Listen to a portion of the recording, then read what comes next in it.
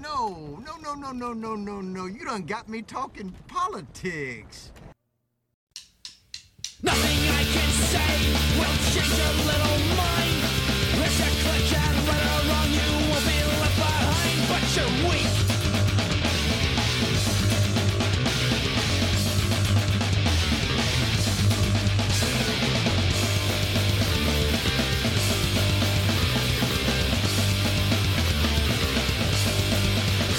Equality's got stripped when all your friends agree, but freedom's just not hip when it's of sexuality, so you hate.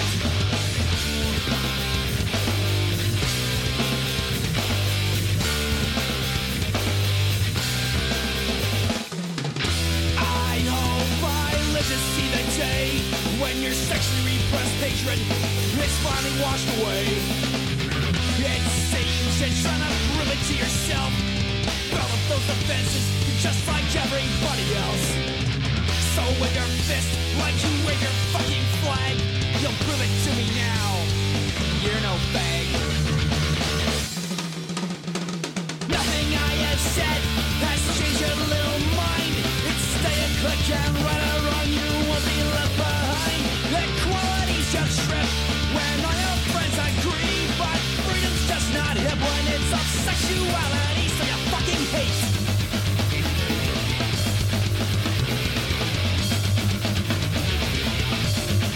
But that's fucking weak.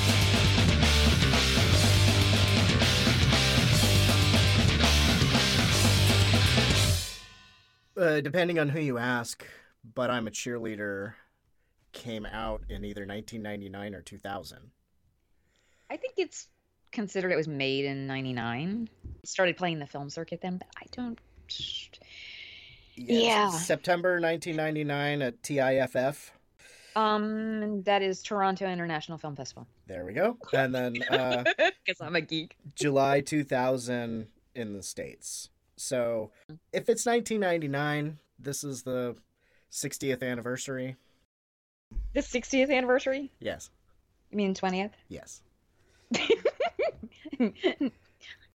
You can also say that maybe with that retro look too, but I guess that's why it doesn't, even though certain aspects feel dated in the language and everything and the way you talk about everything, there's this conversion camp is still like, and all the costuming in a lot of the sets and things try to pull back this era of the 1950s and early 60s and this, you know, squeaky clean all-American pie white bread image of what America is and what it should be and what the American family and gender roles are, you know?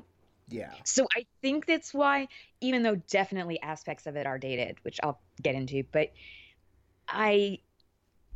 you can pass on this. You can let it pass. Do you know what I mean? Like, you can still enjoy the movie. It doesn't detract from anything because it's trying to pull back this weird retro feel anyway. Yeah, the first time I saw this, I thought that John Waters had a hand in the movie. Well, you have Mink Stoll in it. I mean, come on. And Bud Cort from Harold and Maude. And it was, you know, done not exactly DIY, but from what I understand, Jamie Babbitt was an independent filmmaker. Let's make this movie. This will be where we go. This is the story I want to tell. So it's got that. Yeah, I don't want to just take away from her. She's got her own style. Well, of course. And I don't know how much of her other stuff you've seen. I don't know. I guess a little bit before we get into going about the movie, and then we can come back to some of these facts. But I'm a Cheerleader is a dark-ass comedy about conversion therapy. Oh, by the way, did you introduce the show? Well, if you're listening, hopefully you know, but welcome to another Psychosemantic cast. Here, once more, the wonderful Vanessa. Hello. We've brought it up numerous times. Happy Pride. This time, we're finally going to talk about But I'm a Cheerleader. Movie that I saw not too long after it came out, or not too long after it became available. It was recommended by a friend of mine. She had moved out to California. We would keep in touch over the phone, as you do.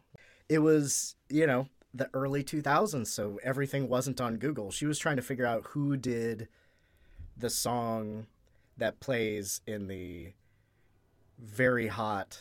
Oh, yeah. I forget their names. It's Tattletale. Tattletale, right. But at this point, it was, I'm having trouble figuring it out, and Google won't tell me. Mm-hmm. Time to do some internet detective work. And we figured it out. Right. Who it was. It was Tattletale, and that song was called Glass Vase Cello Case. Yeah. It's hard to get the music that's in this. It is. There are only a couple of the songs that are like easily available. Obviously, the RuPaul one is. RuPaul, Chick Habit, which you may have just heard. I don't know. By April, March. Yeah. Yeah. Even Spotify doesn't have all of the soundtracks. I know they are very tight on the rights. That's why there's a lot of soundtracks that are missing one song or two songs. Right. And as we were saying before we started recording, that the projection booth just coincidentally released an episode on this movie. An obviously very professional, well thought out episode.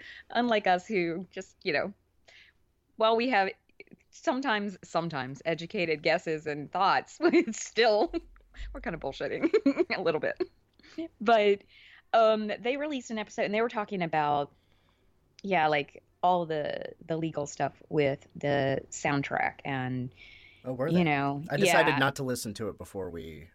I wanted to listen to it in case they had an interview with Jamie Babbitt, the director, which they did. Quite a lengthy one. But there was something about the soundtrack on there and talking about the licensing and everything and how so many people want a copy of the soundtrack but just can't get it. That's the way it goes. I almost made a Handmaid's Tale reference, but as of recording, you will not know what I'm talking about. But conversion therapy, as far as I could tell, have been banned in 16 states at this point of recording. Okay. California in 2012, New Jersey 2013, Oregon and Illinois in 2015, Vermont 2016. See how this is all very fucking recent? Even. Yeah. Some of this is almost 20 years after this movie came out. Right. Rhode Island, New Mexico, Connecticut, and Nevada all did it in 2017. Washington, Maryland, Hawaii, New Hampshire, and Delaware, 2018. And unless I missed one, this year, 2019, New York and Massachusetts. Yeah. Thank you. Fucking New York. I'm sorry. Really? New York surprises me sometimes. I mean, it's hard when you've got big states because, Yeah. Well, there's plenty of other, upstate New York that is totally different than New York City, but the amount of population in New York City, too, is still pretty large. And considering, even just out, upstate New York, it's still not, that rural parts of New York are not like rural parts of Alabama. Yeah. They're not that bad. Sure, you're going to have a few people in that same mentality, but it's not as concentrated, at least. And I mean, in actually Mobile, where I grew up, I think it was it about this time last year, maybe a year and a half ago, there was a whole thing on, it was 2020, I think it was 2020, where they had this whole expose about this Mobile, Alabama conversion camp and where this kid had died because of physical abuse. And I mean, granted, we don't get that in this movie. This is a dark comedy. It's more, this goes across pointing out how ridiculous conversion therapy is by doing it all tongue in cheek. Mocking the fuck out of it. Mocking it. Yes, exactly. Like you said, it's very John Waters in that mentality. And that's why everything is so ridiculous and so over the top. Even that, phallic and what? Vaginal? Is vaginal, the opposite of phallic? Or if in this, I know there's probably other kind. Yes. Phallic and vaginal symbols all over. All over. Her gay chair. Her gay chair. The cardboard or whatever, the cutout of the, painted blue tree out in the fake, soldier battleground. It looks like a big cock and balls. It's a rocket ship! What are you, blind? It's a cock! It's not a rocket, you sick fuck. It's a cock. Randolph! Look, Get this guy the out of here! cock and balls. Get him out of here The right dick. now. Chorizo and the huevos. It's a big stiffy. Yeah, it's a penis. Penis Maximus, a willy, a weenie. Mr. Jiggle Daddy. Get him out of here! The one-eyed wonder weasel. Don't you see that? Jimmy and the twins. Rumple foreskin. He made it. He made this thing. It's made from dildo. Wait, bye-bye. Wait. Thanks for listening. like coming even. It's just, Well, and the soldier cutout is holding his dick in somebody's face. well, he's holding his gun, Well, and it looks like he's giving him a blowjob. Like they want a blowjob. Yeah, everything's right. It's pink and blue. As you started to talk before I derailed you, but as you were saying with the design, the set, the costumer in you. right. The Talk customer about that. loves this movie, and actually the years I worked in like theater sets too, it is very. Whoever was in the set department for this movie, or whoever came up with whatever vision of that, I don't know specifically who it was. They have a very strong theater background, and it worked to the advantage of making it. It all ultimately comes down to kind of what you see building up through this movie.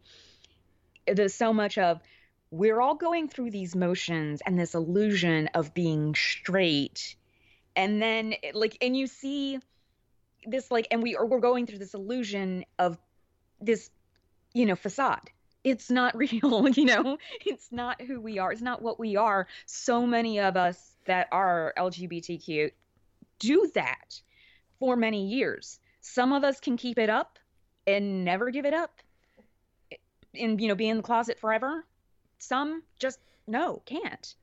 I mean, I don't know. I don't think I've ever really said much about it before, at least I don't think during a podcast. But I mean, I actually came out of the closet, and with, my relationship with my father, at first he was like, that, I still love you no matter what, you're my daughter. I mean, his only child, blah, blah, blah.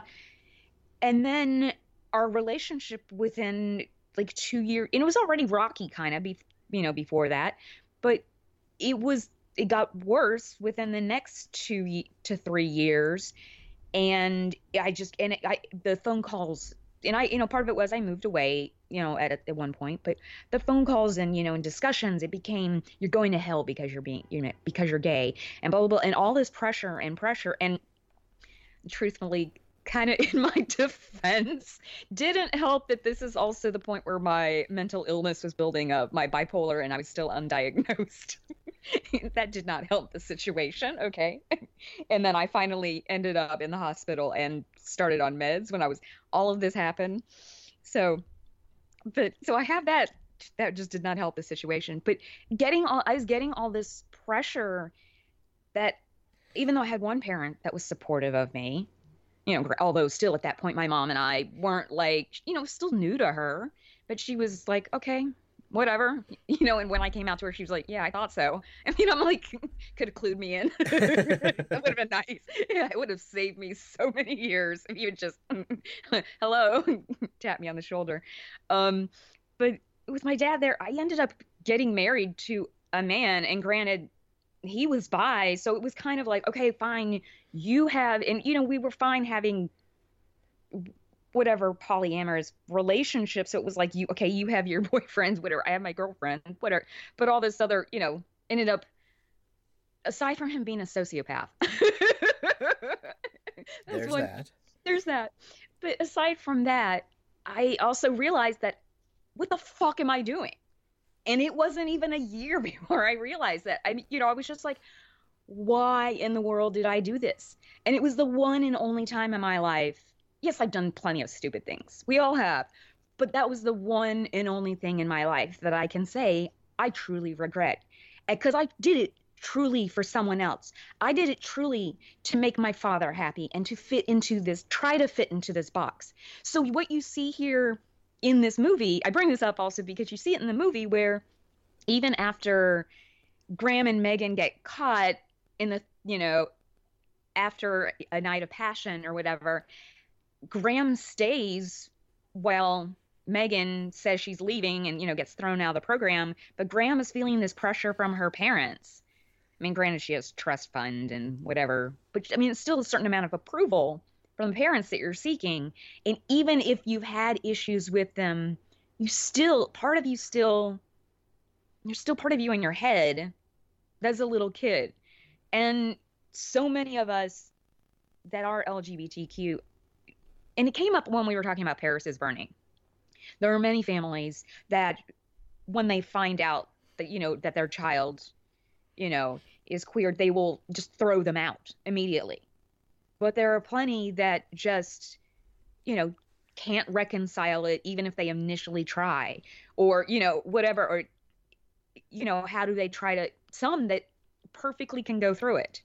But, it's, which is why I do love kind of at the end of this movie, you see Megan, even after she's been kicked out of the program and she finds her whatever love, Graham, you see Megan's parents at a PFLAG meeting. Her dad seems actually like he's happy to be there. That's the Parents Friends of Lesbian Gays, if anybody doesn't know. But the dad actually seems happy to be there. Like he's happy to be in a support, like, okay, I have a gay daughter. What do I do? This is, okay, what can I do to support her? And the mom, though, is kind of like, okay, she's hiding, but she's still there. You know what I mean? Yeah. And maybe she can come around. And maybe it's just going to take her longer than the other parent or whatever. Yeah, well, I think going back to the beginning, it seems like it was more her idea than the dad's. Yes. To send her to true directions. Yes. I just love that she's like, we think you're a lesbian. She has to whisper, lesbian. You don't even like to kiss me. Well, did you see the way he kissed? Like, though, I'm sorry, he was probably just a bad kisser, too. I mean... Yeah, and she says, I was like, maybe he just doesn't do it right. And it's like, no, you're gay. How many teenagers are just awkward and bad at that? I got broken up with after my first kiss. Yeah, see, it's not unheard of. It was brutal, but I think I learned a lesson. Don't ask my wife. But... Well, she's stuck around, so you must be doing something right. Maybe you're just your personality makes it work much. I'm kidding. It's definitely not my height, right, Vanessa? I'm teasing you. But it seemed like it was her idea. Okay, so Megan is a cheerleader, Christian. Religion often has very stupid ideas. I guess it's the Midwest. I don't know if it's really ever... It's not established, but it has that look. Yeah, I couldn't... Because when you see the car driving, and of course, everything is very middle America, white bread, white picket fence, or in the case of True Directions, pink picket fence. Then there's the white house picket was so ugly within it. Oh my God. Pink and blue but I house. love that she had plastic flowers that she was gardening. She was spritzing with water. Do you think the frustration and throwing of the flower was improv because she couldn't get it to stick? Or do you think that was in there? I could see it being an improv, like them just like Jamie Babbitt, like as a general direction, like, but I could see Kathy Moriarty like doing a certain amount because yeah. And I think Kathy Moriarty is a very interesting actress and choice as this for Mary, because did you ever see that 80s movie Soap Dish with Sally Field and Robert? I did. Jr.? Yeah. And Kevin Kline and Whoopi Goldberg, right? Right. It's a great movie. However, Terry Hatcher, Elizabeth Shue. I fucking love that movie. So many good people in it. The unfortunate part of that movie, though, is the Kathy Moriarty part ends up becoming the butt of a joke because it's revealed that she's trans. And, here she plays that character that I don't know if it was, they find this as, I don't know. It's just, I don't know if that was any intentional casting or just coincidence or just knew that she had these comedic chops because look at her in the rest of that movie. Take aside from her character being the butt of a joke, a really transphobic joke, but she's fantastic in that movie. But we're so used to seeing her in dramas like Raging Bull, where she was nominated for an Oscar. Yeah. I think I fell deeply in love with her as a young teenage boy when I discovered Neighbors. You wouldn't want me to have to pull down your pants and spank your little buns now, would you? I think that or Soap Dish was the first time I saw her. Mm-hmm. And she has that great husky voice like Kathleen Turner.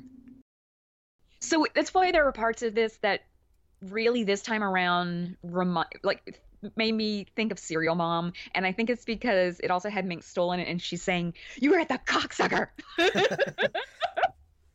this the cocksucker residence? I know. Oh, by the way, Alex Friedberg was the costume designer on this. They also did Sleeping Beauties, which was the short that Jamie Babbitt did before this? Right. And then continued on doing like CSI, Eight-Legged Freaks. Yeah. Friday Night Lights, a whole bunch of stuff. I mean... Well, a lot of people that were involved in this went on to do a lot of television work. Yeah, True Detective. Jamie Babbitt has directed a lot of television, but she's also thrown in definitely some different other things here and there. Like Itty Bitty Titty Committee is a great another like lesbian feminist. Actually, it's a lesbian feminist comedy. And what else? What else? It's like, I'm just trying to think. Like, she's done stuff. Like, she had directed, like, L Word, but she's Girls, Silicon Valley. I think Santa Clarita Diet, an episode, or... She did 3 episodes of Russian Doll. Yeah. Yeah. Yeah, she did 1 episode of Santa Clarita. She did 2 Mrs. of Maisel. Brooklyn Nine-Nine. Yeah, Mrs. Maisel. A lot of TV. Yeah, exactly. And you know, and same with the guy who wrote the screenplay.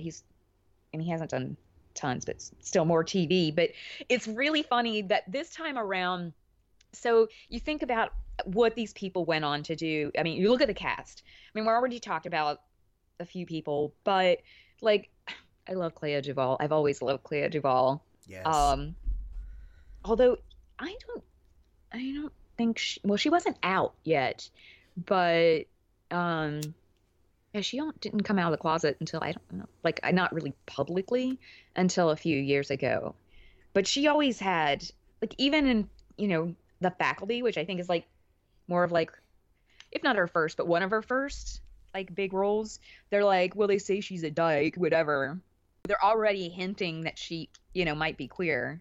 So even if she, and I know she wasn't out definitely at the time of this, but, you know, she might have been one of those, like, it's an open secret kind of.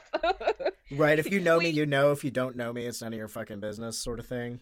Right. I'm not necessarily talking about it, but she didn't at least talk about it to the press. Let's put it that way, until a few years ago. Melanie Linsky. I love Melanie Linsky ever since I saw her in Heavenly Creatures, which another queer character. She played some other one too. She was so good in Heavenly Creatures. Do yourself a favor and watch that movie. Natasha Lyonne. I love her too, ever since Slums of Beverly Hills. Yes. And she's one that's played queer characters multiple times. She's one that I suspect is in the closet, that Scientology has got her now. That's the rumor around town. Kind of like Elizabeth Moss too, like that Scientology is keeping her in the closet, but she was born into it. So it's, you know, these people, like, how does religion, I mean, we hear so much about these conversion camps and associate them with evangelical Christianity. And like Mike Pence. Mike Pence. And, you know, the Baptists and, you know, things like that. But look at what Scientology, and I mean, we know, yeah, the Mormons too, what they've done, like, and how they've treated LGBTQ people. Yeah, Pope Francis, fuck you. I know. He's getting less and less cool every time he talks. He'll say one thing that might seem progressive, and then he backpedals or whatever. But, you know, the Nazi Pope set the bar at least really he's not low. a Nazi. I gotta say, at least he's not a Nazi. This Pope will not be milkshaked. But, all Oh, so okay, yeah, we were still talking about the cast. RuPaul. I mean, it's just I think this was really the first time most people had seen him out of drag. It was for me, that's for sure.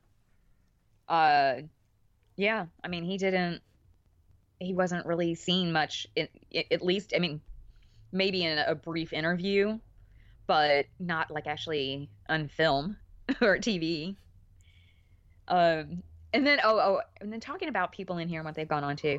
So this time around, I was watching it and I'm looking at the Clayton character, Kit Pardue, and I'm like, God, what do I know him from? What have I seen him in recently? Oh my God. I'm sure, racking my brain. So I pull up IMDb and then I'm like, oh, that's right. He was in an episode of Law and Order where he plays like some sort of evangelical preacher who's like accused of like sexual abuse or something. Like, I was like, oh yeah, that's where I've seen him in recently. Because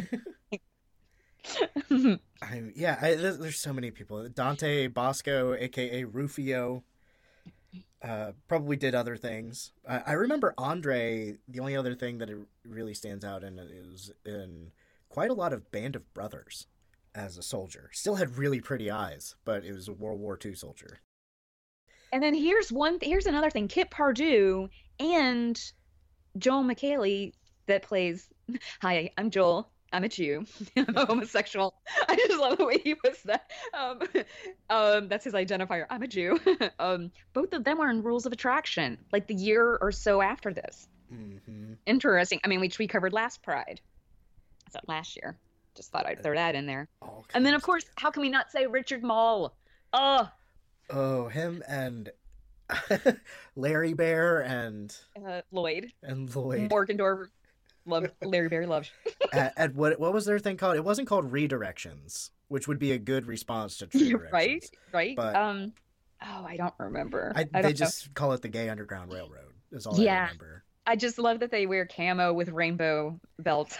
Larry's the big guy. Yeah. Larry was Richard. Lloyd, I liked what he said to her when she's like, okay, you're going to teach me where the lesbians live. Teach me what lesbians are supposed to do. Yeah. And I was really, he hands her that giant cup that says gay or something like that. Or does it say queer or gay? Queer. And he's like, you just be who you are and being cool with that. It was a wonderful counteraction to Kathy Moriarty's she does lock a child in a doghouse for a week. Right. Because they're supposed to be teenagers. Yeah. We have to remember that. They're supposed to be teenagers.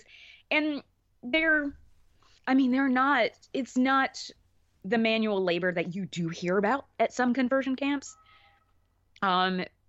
Which I've heard that for punishment for Scientology is like severe manual labor.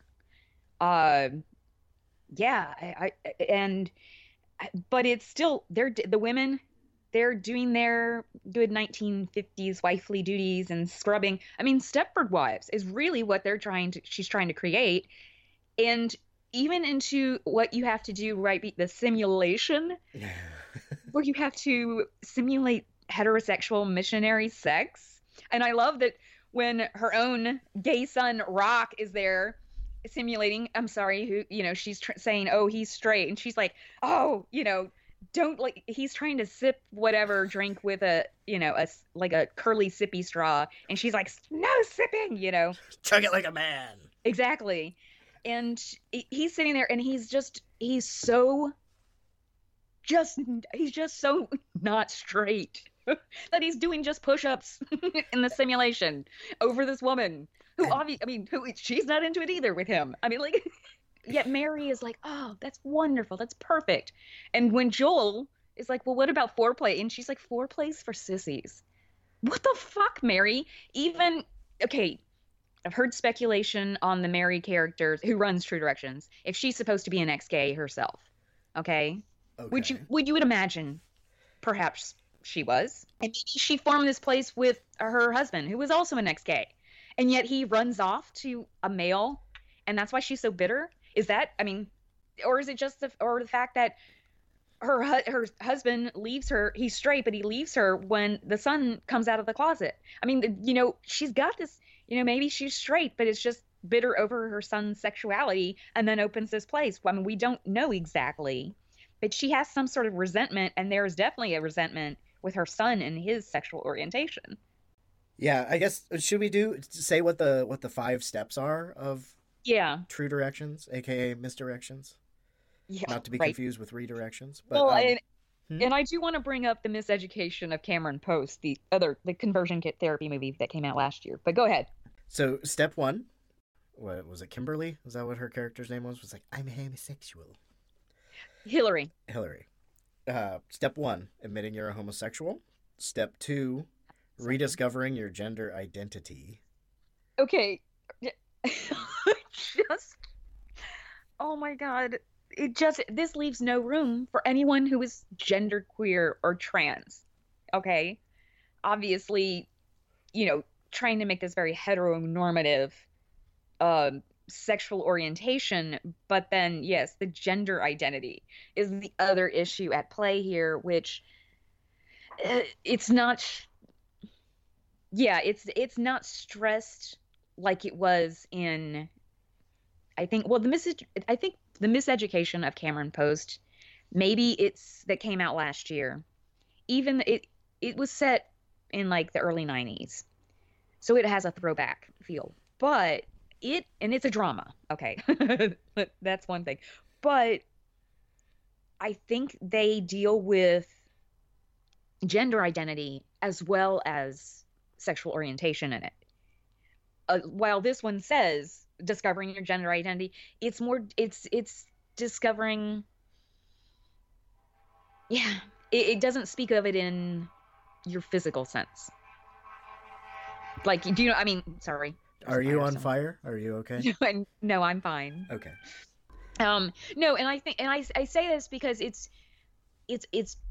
even though here you have the casting of Jan, who is very, very masculine presenting lesbian with the short haircut, is punk, but she's sporting a mustache, and what we consider these traditional masculine ways of sitting and walking. Plus she's like plays sports and everything. And I love that she just, at one point she comes out and they're talking about, other step, the next one, she's just like, I like balls.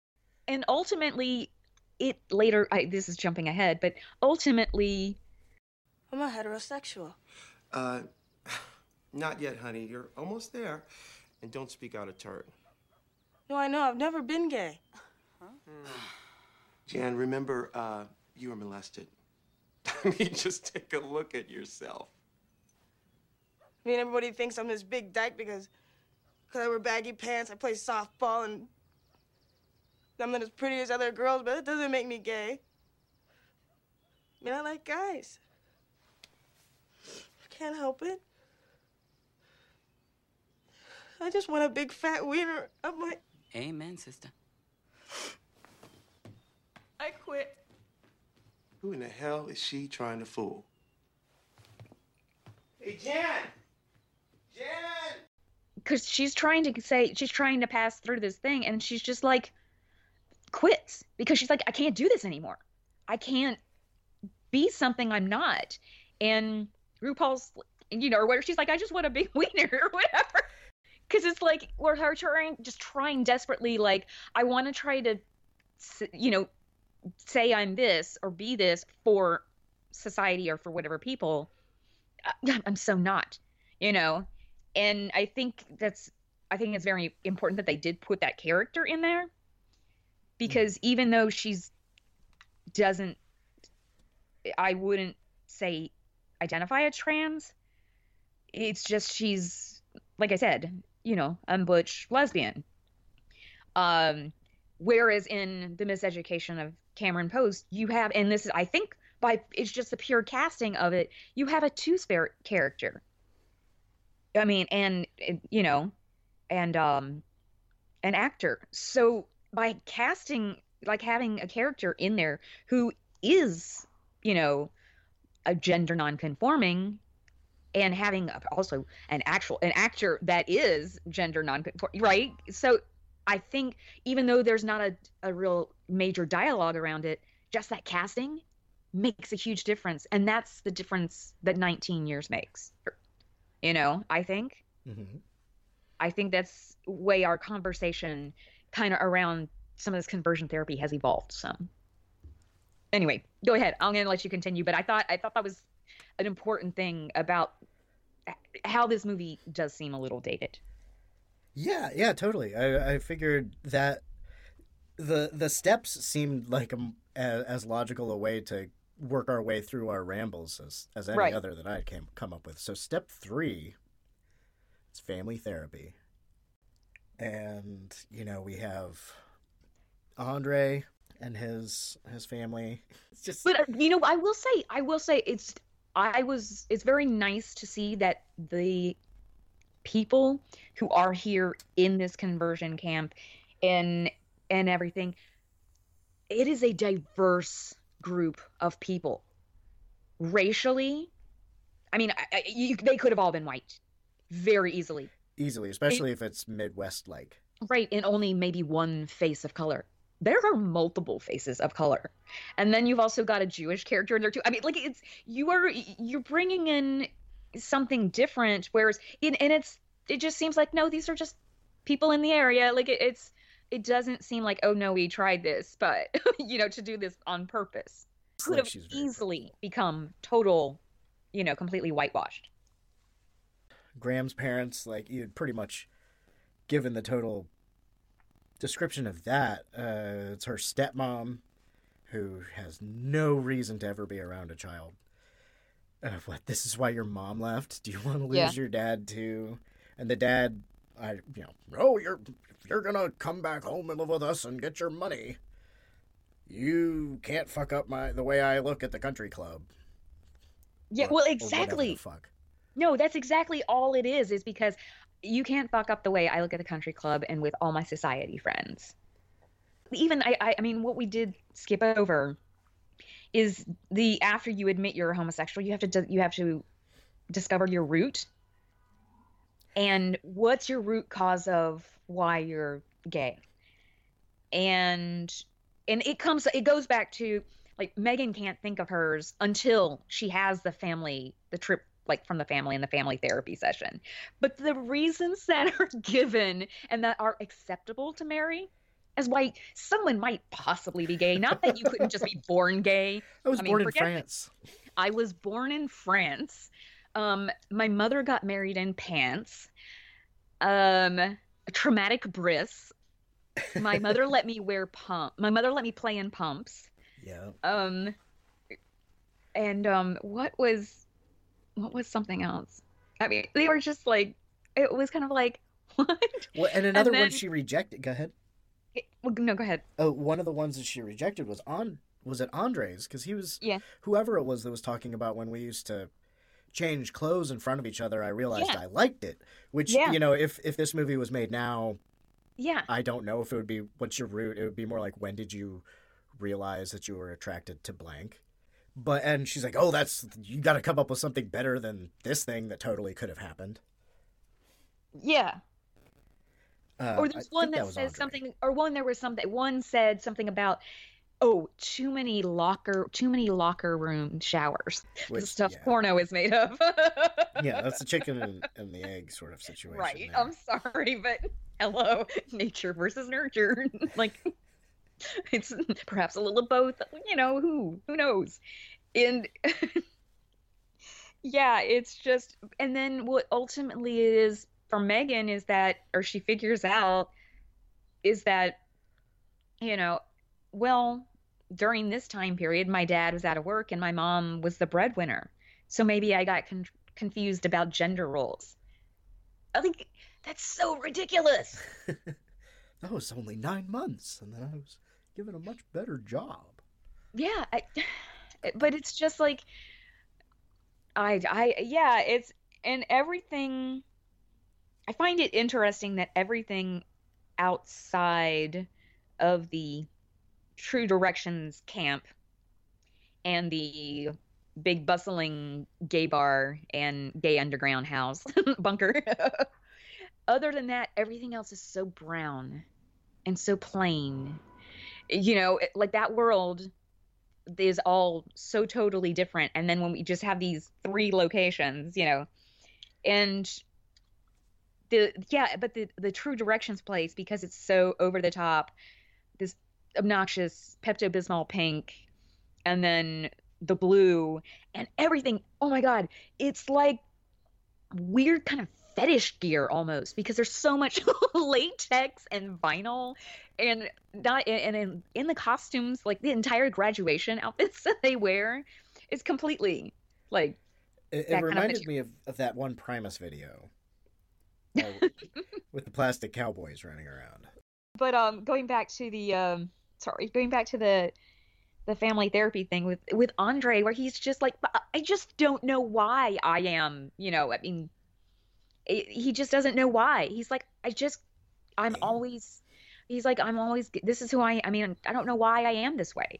I'm always going to be this way. Like, it's just, and, and he's kind of, he's disheartened, and he looking at his parents like, it's not that I'm not trying. It's just who I am, and when he ultimately walks out in the most fabulous exit ever, he tells everybody off, and I wanted to say that he starts saying, like, when they're going to, so it's after what's the next step after the family therapy? Step 4, demystifying the opposite sex.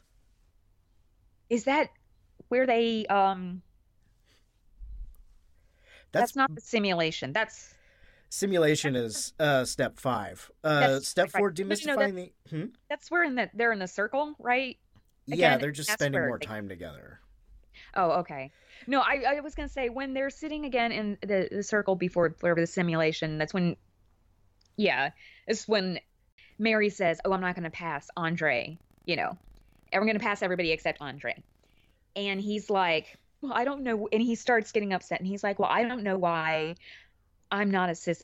He's like, he was like, sorry, "I just wasn't meant to be butch. I'm just a sissy." And he's crying as he's saying this, and he's all these slurs that have been thrown at him.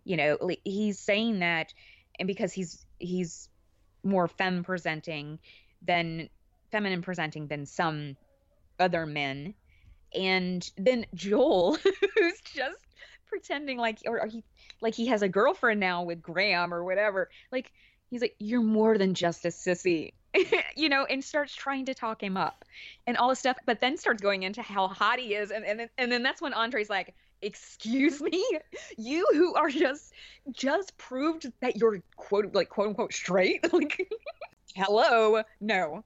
And then that's when Andre's like, "You all know who you are. Stop trying to pretend." And that's when he's just, and you know who you want. Congratulations, liars. You know who you are, and you know who you want. Ain't nobody gonna change that shit. And he just leaves. And it's true. It's because you get that point. I've tried to do all these different things. And especially when you're younger, you're still trying to find yourself in so many different ways. And then you're having to deal with this on top of it. And, I think maybe the environment now, because there are more resources now because you see people coming out at younger and younger ages, I think now. It's not that it hasn't always been like that. It's just that there were no resources for younger people who were LGBTQ. There wasn't the level of support. Not to say it's not still an issue, but I know someone whose grandchild is granddaughter transition, and I'm glad that the girl's parents were supportive, and that they at first they were like, what do we do? Because the child was 12. You know what I mean? But already knew, no, I'm trans. I want to go on hormones. Like I am a female. I was just born into this male body, like, and you have supports like for that kind of situation now where you didn't necessarily 10, 20, whatever years ago. And I mean, we still have to work, tremendously, and we still have to get rid of these fucking conversion camps. So much of it goes back to, I'm not gonna bash religion, but maybe just a little. Actually, you know what? I'm gonna bash religious zealots specifically. That's where I think the problem comes in. I'm fine if someone is religious or spiritual, but it's the point where you become a zealot that you just can't accept that if it's not this one way, that everything must automatically be awful and evil. And I'm not talking about, we all know a general sense of a moral, everyone except, psychopaths, sociopaths, whatever, have a moral compass, but you know what I mean? Most of us have a moral compass and know how our fellow human beings should be treated. And how many people don't do that? How many people hide behind religion? Or they take parts, they pick and choose parts of a religious book and hide behind that, to tailor whatever they feel for that day. I mean, it's, or to, boast up whatever bigotries that they might have on another level. It's just really interesting. And if you see, I don't know. I don't completely blame this on religion, but there's so much bigotry, unfortunately, particularly against the LGBTQ community that has come from religion. It's just sad. The Christianity is not my thing, but there are Christians I respect, that I'm friends with, that I care about, but the zealotry bit, the making other people live under your belief system. Right. And then when you start pushing it into the political realm, it becomes an even bigger issue. Because it's not just, oh, you're going to stand outside of my house or whatever and be just a public nuisance. Now you're actually fucking with my legal rights. You're putting me in danger of being thrown in jail or legally killed, whatever. I mean, or legally fired, legally kicked out of my home, whatever it may be. I've had my job, I've told you, I've had my job threatened before because I was gay. Because at the time I lived somewhere where it was perfectly legal for that to happen. And what was really fucked up is that it had been a law. This was in Cincinnati. It had actually been a law that it was illegal to discriminate based on sexual orientation. But while I was there, that law, it was repealed. Whatever. It was voted. They voted it down again. So that right was taken away. And then what happens? Not that long after, I'm threatened with my job. I'm just saying, we are seeing it now. There are many places across the country where we've won these rights and now they're being stripped. Whether it's adoption, marriage, like I said, housing and, employment, healthcare, I mean, whatever. God, the right to have a fucking cake made. And that's bullshit. That's the biggest, are you kidding me? Really? That's a stupid thing. But it's also points to a bigger epidemic.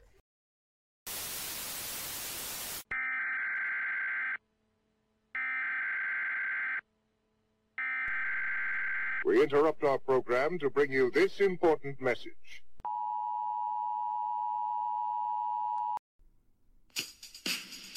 Are you terrified by real life? Us too! Do you like horror movies? Us too! Then join Maddie and Andrew, your co-hosts, for a new podcast that explores horror in real life and horror in the movies, and all with a fresh and fabulous gay perspective. We are a proud member of the Legion Podcast Network. You can find us on iTunes, Stitcher, SoundCloud, and Facebook, or wherever your favorite podcasts are found. We're Friday the 13th.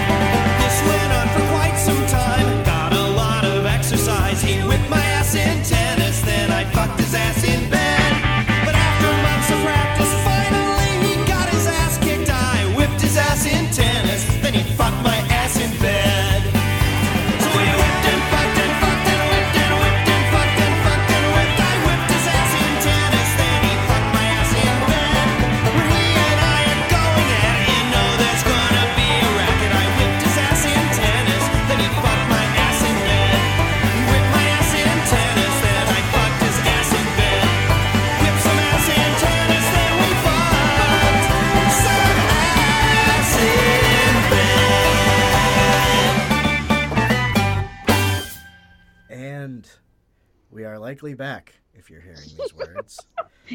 Likely. We were still in step 5 with simulated sexual lifestyle,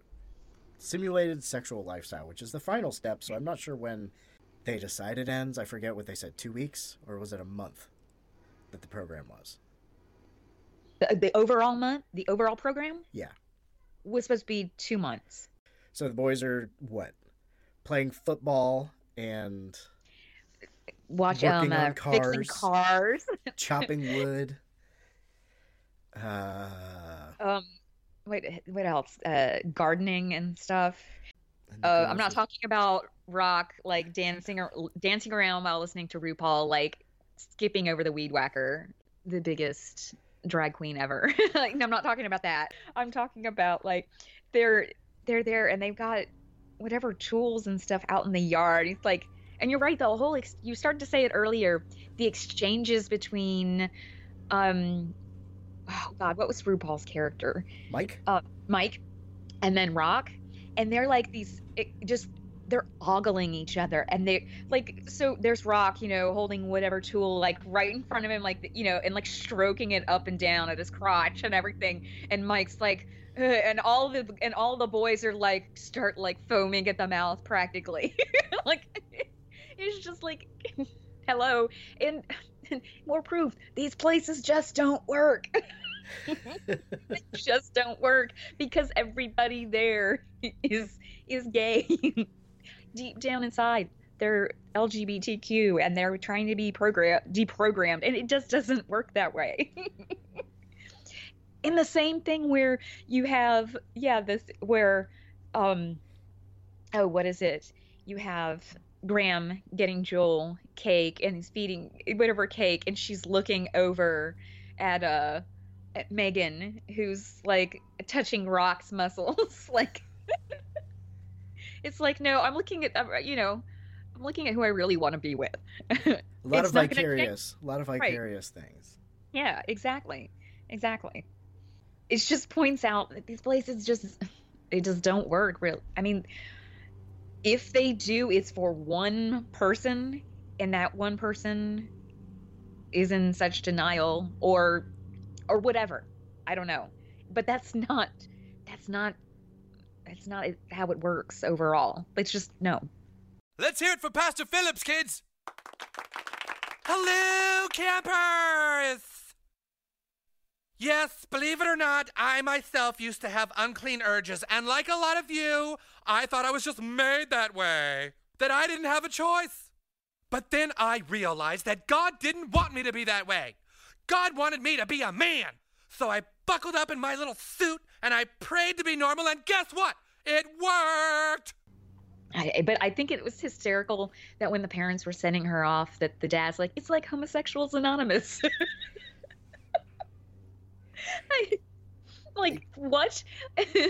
Which makes you think, I wonder if he had, since, we were talking about the ending at the PFLAG meeting, I wonder if he had looked into that too before they sent her off. Really? That's interesting. I hadn't thought about that. Because and I feel like he had to have some sort of awareness while if he was involved in the research. I don't know if it was a decision their pastor made or whatever.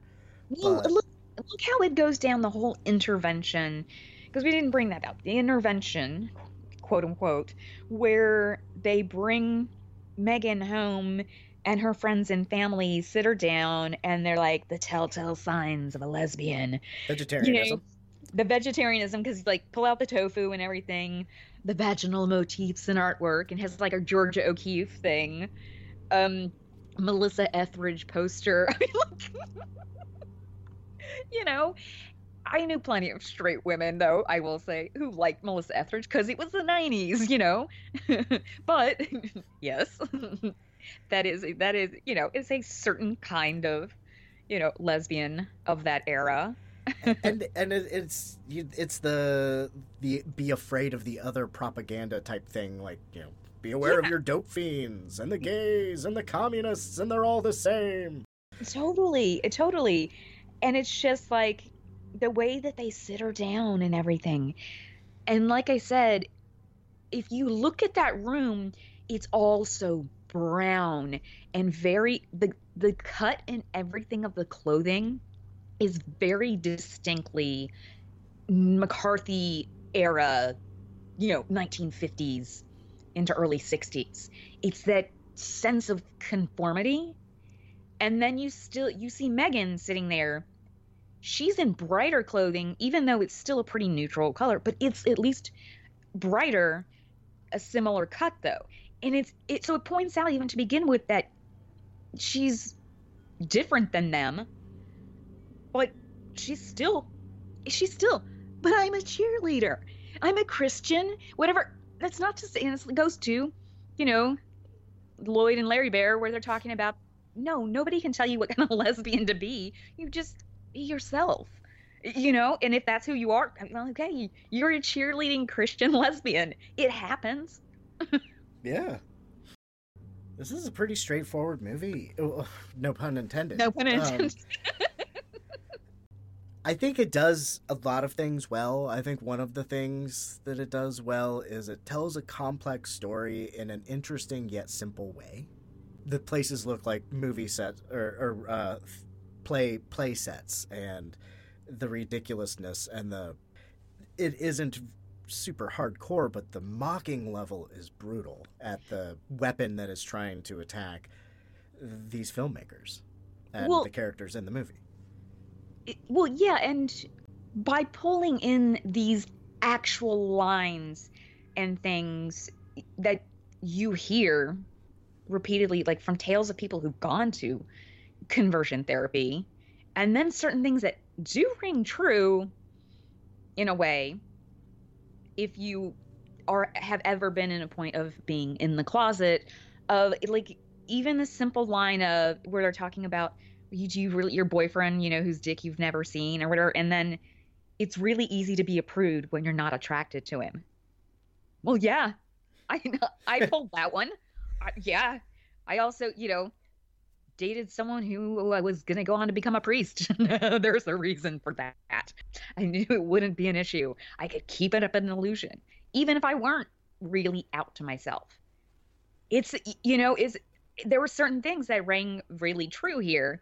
And and I think that is the difference of this story coming from a queer female director. And she wrote the story to this. She didn't write the screenplay, but I'm sure she had input, on certain lines and things. But, that there are certain elements like that are so that you hear when people are trying to talk with therapists. I've had a therapist try to talk me out of it, I had a therapist, which in retrospect, it was probably my way of trying to come out when I was 12. I had a therapist that, I was saying different things because I was like, I don't want to wear makeup and all the, I don't want to do all these different like girly things and all, and whatever fit into this conformist, whatever box. And I didn't want to date guys, I wanted to just do my own thing. And I didn't feel that I needed to dress in like skirts, whatever, all the time or anything. And even though that's what I saw around me, and this therapist actually said to me, well, you'd feel so, and I was so depressed too. Hello, could it possibly have been, actual depression, mental illness? We don't know, no, never crossed her mind. But anyway, she's like, you'd feel better if you just plucked your eyebrows. That's your solution. That's like, she started to just shut me down. That, so then, and it was also around that time I was realizing that, again, I knew at that point definitely that I was certainly different, but talked to a friend. I said something to a friend of mine that was actually, we were on the CYO basketball team together. Yeah, I wasn't that sporty. I was sporty, but I was also very into dance and everything. So it was, I fit in these two very distinct categories. I didn't fit just as one complete image of what might be boxed into, lesbian or whatever, or the image of, a stereotype. And so I remember asking a friend of mine about the same time, 12, whatever. And I'm like, is there something wrong? Because I don't like, I'm not interested in boys. I don't want to date them. And she's like, no, there's nothing wrong. You're fine. My sister wasn't interested until like, she was like a junior in high school. Don't worry about it. Okay. But I'm like thinking more and more. And then you just repeatedly get shut down that you stay in the closet to yourself even, So you could see maybe where Megan, even if like it's not conscious, it's still subconsciously there, maybe. You just don't know. You just don't have the resources, especially in certain areas that might be more rural, of what an LGBTQ support system and community might be. The internet has made things so much better. It really has. But we have such a long way to go. And the fact that so many states still have let these places legally operate is just outrageous, because like I said, they're not all, of course they're not this. This is just, a cartoonish like version of it. But again, there are certain lines in what they're saying in the therapy of, maybe I got confused about traditional gender roles. This is what, this kind of thing that you are hearing in these settings. And, oh no, a woman is supposed to be like this. And then in relation to a man this way, this is how it's supposed to be. You're supposed to fit into these boxes. And then, which even if you are heterosexual, that's just can be so anti-feminist. Like it can give women so little agency. Just even to be on equal footing of a man in a relationship, like that, so you're totally breaking someone down in another way. And then further pushes a gender binary where no, you have to be male or female. There can't be anything else. And unfortunately, there are too many of these places that operate with a level of violence, like physical violence. most of them, they just say pray away the gay, but how much of it comes with the level of physical violence? I know we try not to totally date these episodes, so you can listen to them whenever, but I like that, we try to also interject some current events news-wise, here. So speaking of the level of violence within the church or these centers that are sometimes religiously affiliated, I can see this being one of the really bad things to come out of that Alabama law if it isn't struck down, allowing churches to create their own police force. Yeah. It's like there's that this cult. They're an offshoot of the Moonies. It's like Reverend Moon's like one of his sons. Like they become so big. They're in Pennsylvania, and they become pretty sizable, and they're really, really super, super pro-gun. I mean, like militia fucking level. And they're anti a lot of groups, but they're very, very anti-LGBTQ. And it's been a whole issue. Like they've been on like all kinds of like they've been known for striking out, and that's just a cult. But I mean, they're still a sizable enough one that and they're they're fucking armed. It doesn't matter what group they're going after, but it's very specifically this one. And oh my God, it's insane. Some of the stuff that you hear them talking about and that they're trying to just put out there. And they're definitely, there's certain lawsuits that have been been brought against them because of it, but a lot of it's still kind of in limbo. That's just one group. But when you look at something like a state like Alabama, where how many in the fucking Bible Belt, there's so many churches there, like Baptist, evangelicals. Not saying that they would. I'm not saying they wouldn't have guns, but they're less. They're not as on the fringes with their views about queer community. But I wouldn't say so much like the Lutherans or maybe the Methodists, the Catholics. Although I don't know, the Jews.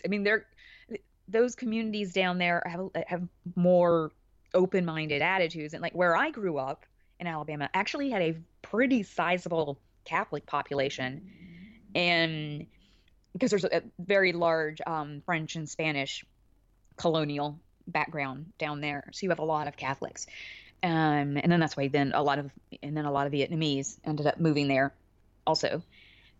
So there's in Filipino, you had this huge like Catholic community to balance out, which that's why I say I've lived in a more quote unquote liberal area, because there were still these other more extreme Christians. Not to say that the Catholics didn't have some extreme people in them, but not to the level of these other groups, at least around LGBTQ issues. Some of them with the abortion, that was a different story. Some of them were pretty extreme with that, but that was their issue. It wasn't so much, oh, you're gay. They were against it, but they weren't going to go toe to gun against you. And we did have one of our abortion doctors down there shot and killed, so that's the issue for them if they're going to go shoot someone. But it still doesn't mean they're not going to throw out death threats and different people down there, they might just terrorize you in other ways, and they feel like, oh, having a gun, I have that as backup, that I can at least wave it at you, but I may not go shoot you. I don't know. It's all scary stuff. Don't get me wrong. Yeah, it's just peeling the layers of shitty stuff. That's what we do here at the Psychosemantic House. Yeah, and I was going to say, and I have other issues just with the carrying of the guns all the time anyway. That's, whatever, that's me. I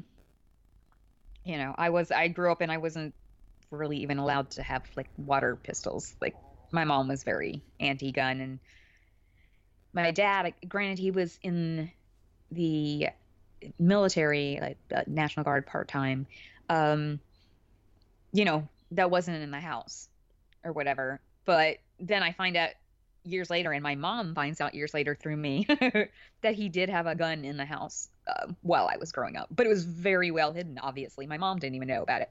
But that's fucked up. No wonder they got divorced. Sorry.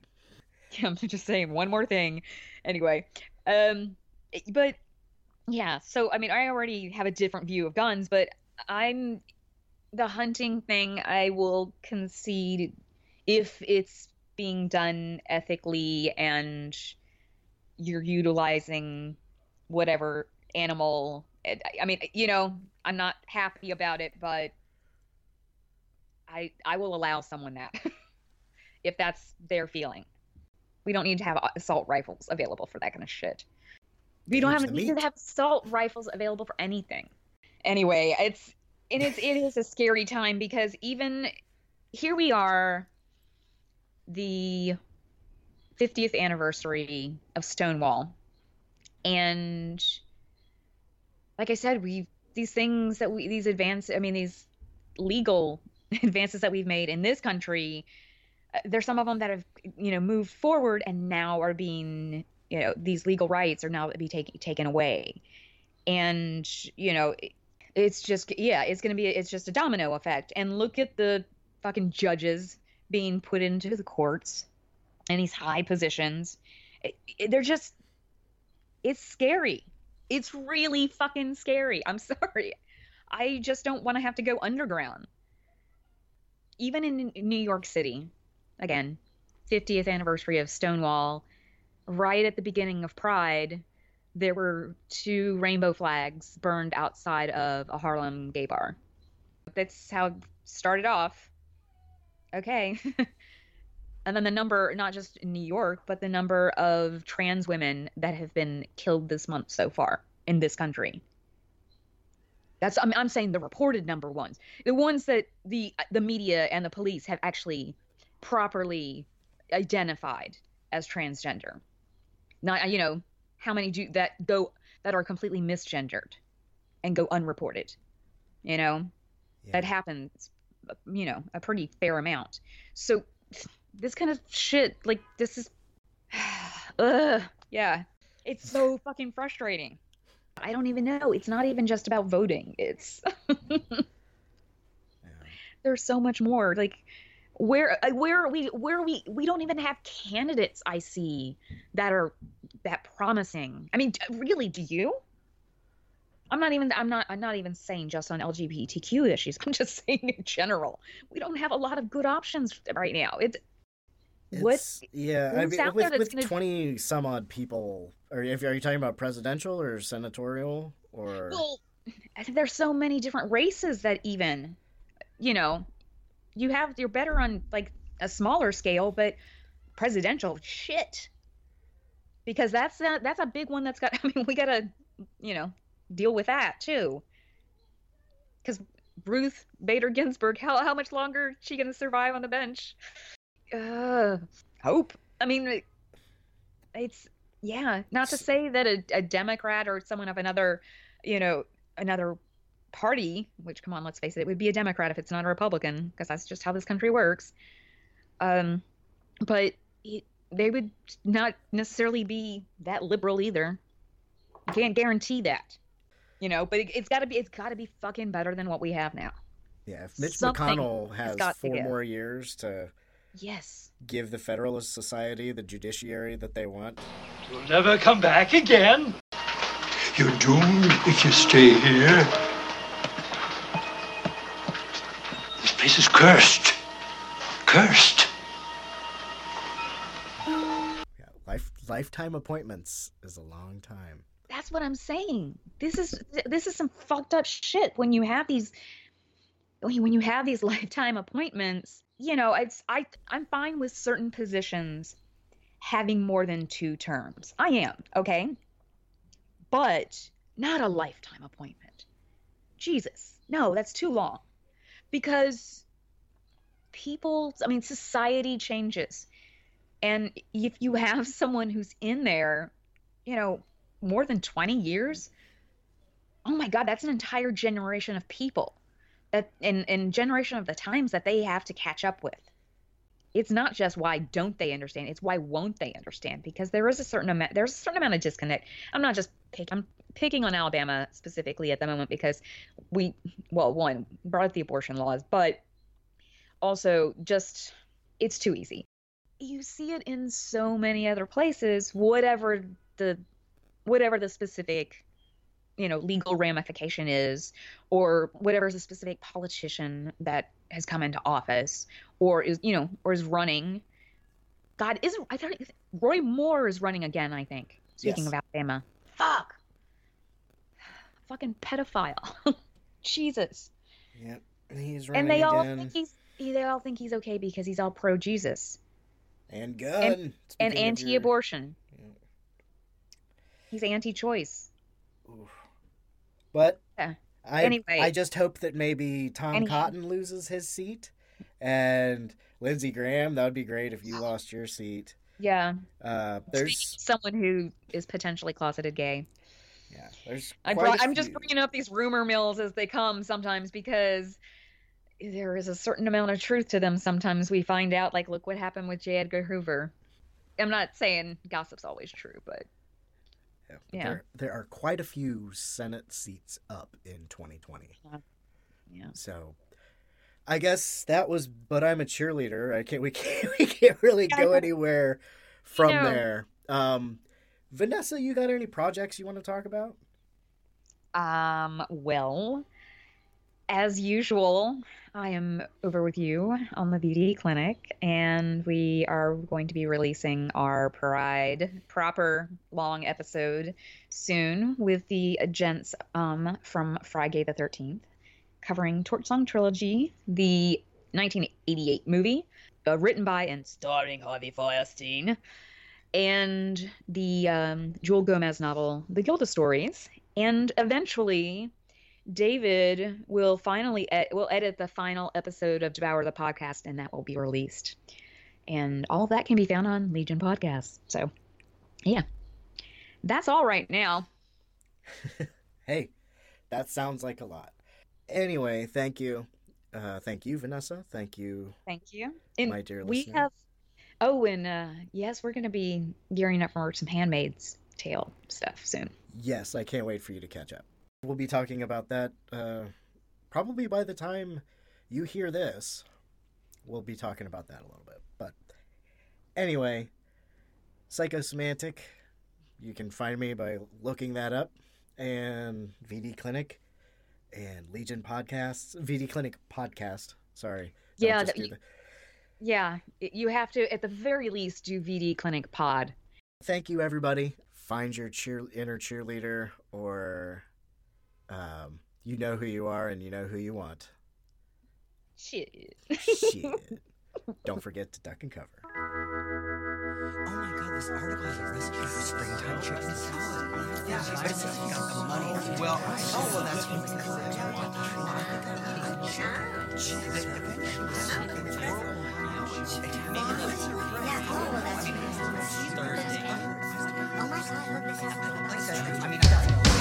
Oh my God, have you seen this one?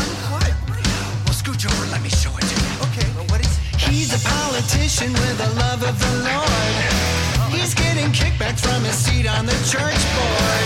He voted no, of course, on your civil rights. And if he gets elected, he'd reverse that, all right. Your basic needs are not his priority. He's got his reputation to oversee. So if you're gay or if you just don't fit in, he'll introduce you to the wages of sin. The Bible's liable and wants to scare you straight. He's redesigned the Bible's liable to justify his hate. Here's another Christian who swears he's not gay. When asked if there's a woman, he'd rather not say. And what about this asshole caught with kitty porn? He's funneling funds through churches to protect the unborn. I can't believe what they say. They'll say anything to get their own way. They have no limits, they'll just blatantly lie. In the name of Jesus, it's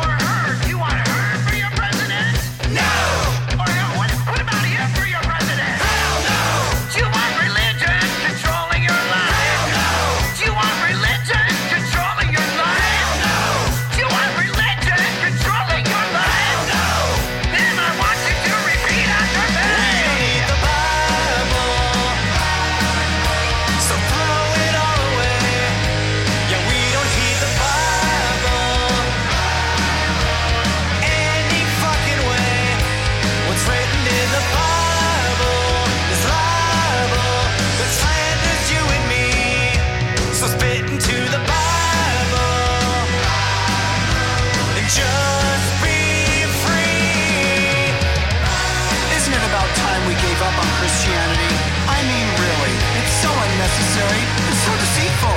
Using verses from the Bible to validate their hate.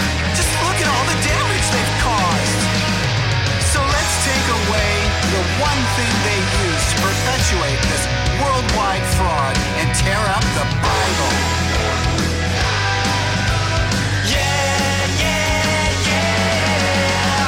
Can you tell the difference between any of those other religions? Hell no! Do we really need any of them anymore? Hell no! Shit.